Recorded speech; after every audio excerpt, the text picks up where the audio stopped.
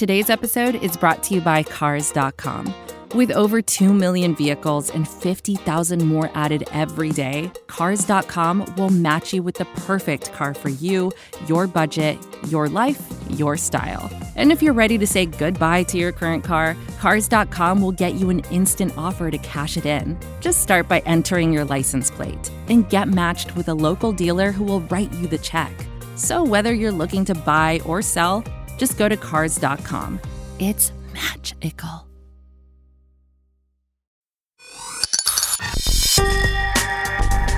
This is the Falcoholic Podcast, the official podcast of the Atlanta Falcons on the SB Nation Podcast Network.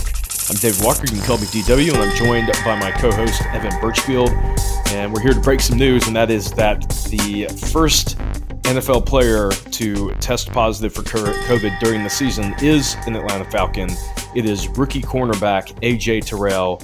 He is going to miss the first this next game coming up Sunday against the Bears, the 1 p.m. kickoff in Atlanta. Evan, tell us what you know about the tweets that alerted us to this, and when he was tested in the practice and all of that. Yeah, so I want to read two tweets by Tom Pelissero, who covers the NFL and has sources everywhere pretty much. So he says that Falcons corner AJ Terrell was positive for a COVID-19 test, and it came back overnight. So that would be last night. So he wasn't at the walkthrough today, which is Saturday, depending on when you're listening. No one else was positive, and all the other individuals tested again Saturday morning as usual. So those tests will come back early Sunday morning. So tomorrow we should get more because when you're talking about COVID, obviously when somebody tests positive, you're worried about who have they been exposed to.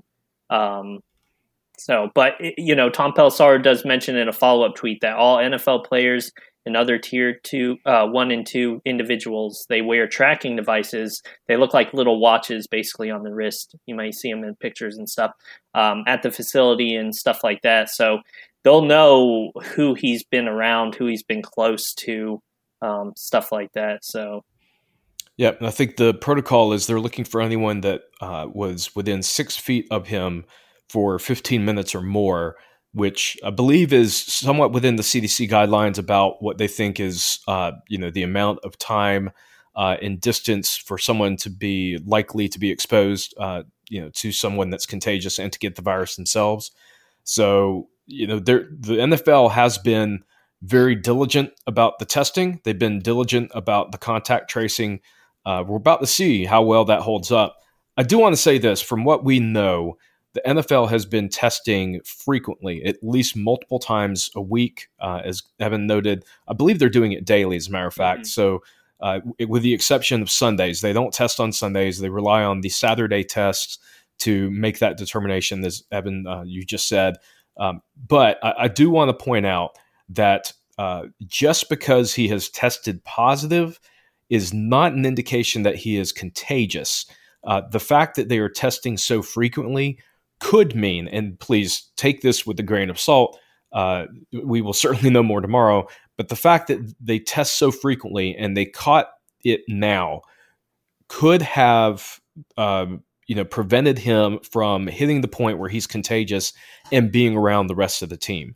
So this is really going to be our first dry run through a scenario like this. The NFL at large, too. Yeah, exactly. I mean, this, they've had some players test positive, in the preseason and coming into the regular season. And I will say, so far, the season has gone very, very well for the NFL. I believe what they have done, the protocols they've set up, have prepared them as much as possible for this scenario. It's just that when it hits, it's alarming. I think everyone gets a little shaky about, whether or not the season is going to survive. And I want to say right now it's one player. Of course, it has to be an Atlanta Falcon. That's just the way the season is going. But Evan, with him missing, we already know that Kendall Sheffield has been ruled out for this game. So that's two of the Falcons' young corners. What does the cornerback depth look like now for the Falcons going into the game? Yeah, so now that we're having to look at the football side of how this whole thing's going down, You're going to have Darquez Denard back there, Isaiah Oliver, Bleedy Ray Wilson. But they also promoted 2 newcomers who were undrafted free agents. Derek Abrams, who was a corner from Colorado, who signed with the team following the draft, and Tyler Hall, who was with the team during the offseason and then eventually was, let go and then brought back, let go and then brought back recently. But both of them are undrafted free agents, so obviously they have no real NFL experience. But, looking at the depth, they probably will get some game action, maybe just on a limited basis. But I can't imagine they're not going to see the field. Yeah, I mean, the Falcons end up in scenarios where they're looking at 4 wide receivers, maybe even 5 wide receivers. There's a very good chance that one or both of those guys will see some snaps on Sunday. So, the Falcons were already banged up, missing Ricardo Allen, Kendall Sheffield in this game in the secondary. And now, obviously this is, just another name to the list. And yeah, having 2 undrafted guys being pulled up sort of at the last minute to fill in for that spot is obviously very concerning.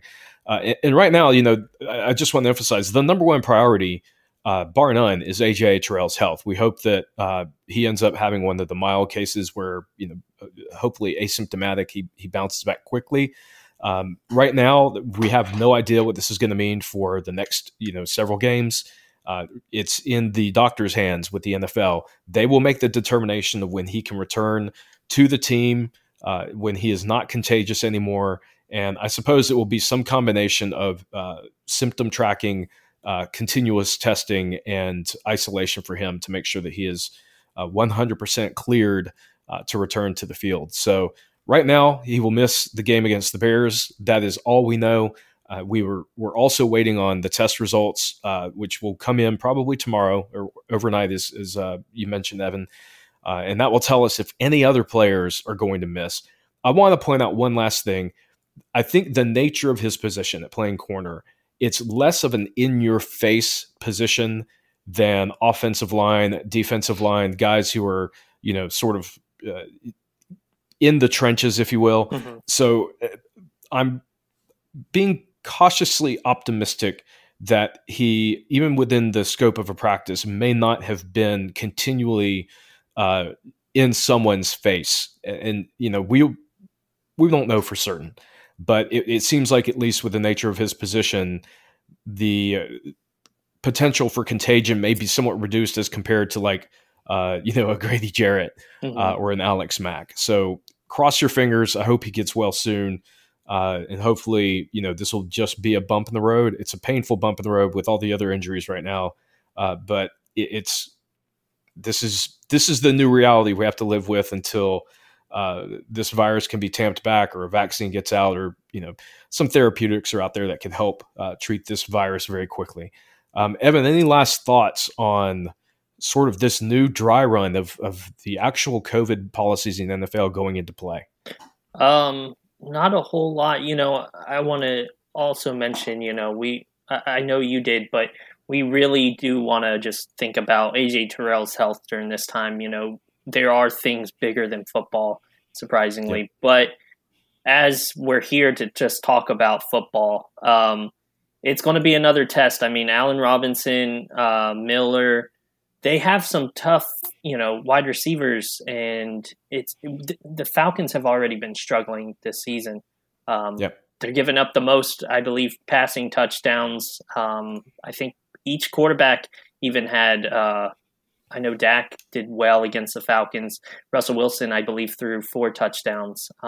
It's going to be another tough test. I know Mitchell Trubisky isn't, at the same level, I guess you could say, as Dak and Russell Wilson, obviously. But, we have a lot of inexperience in the backfield. We're going to be missing Ricardo Allen, who is out, Kendall Sheffield out. It's going to be tough, man. Yeah. And Falcons are 0-2 going into this game. And, with the defense this banged up, and we're only talking about the secondary, not even talking about the fact that, guys like Foye Lucan, Tat McKinley, Dante Fowler are all banged up and questionable for the game on Sunday as well. the Bears may legitimately be facing a second string defense for a defense that was already bottom of the league. So that does not fare well for the Falcons. You just have to laugh, guys. I mean, it's painful, but let's lean into the pain at this point. I mean, you have to laugh at the absurdity of the Falcons' luck right now. All right, guys, that wraps it up for this podcast. If we find out more, obviously check thefalcoholic.com for updates. And Evan and I will be back tomorrow with the post-game podcast to follow up the Falcons versus Bears game in Atlanta at 1 p.m. kickoff. For Evan Birchfield, this is Dave Walker. Thank you guys for listening in. We'll talk to you next time.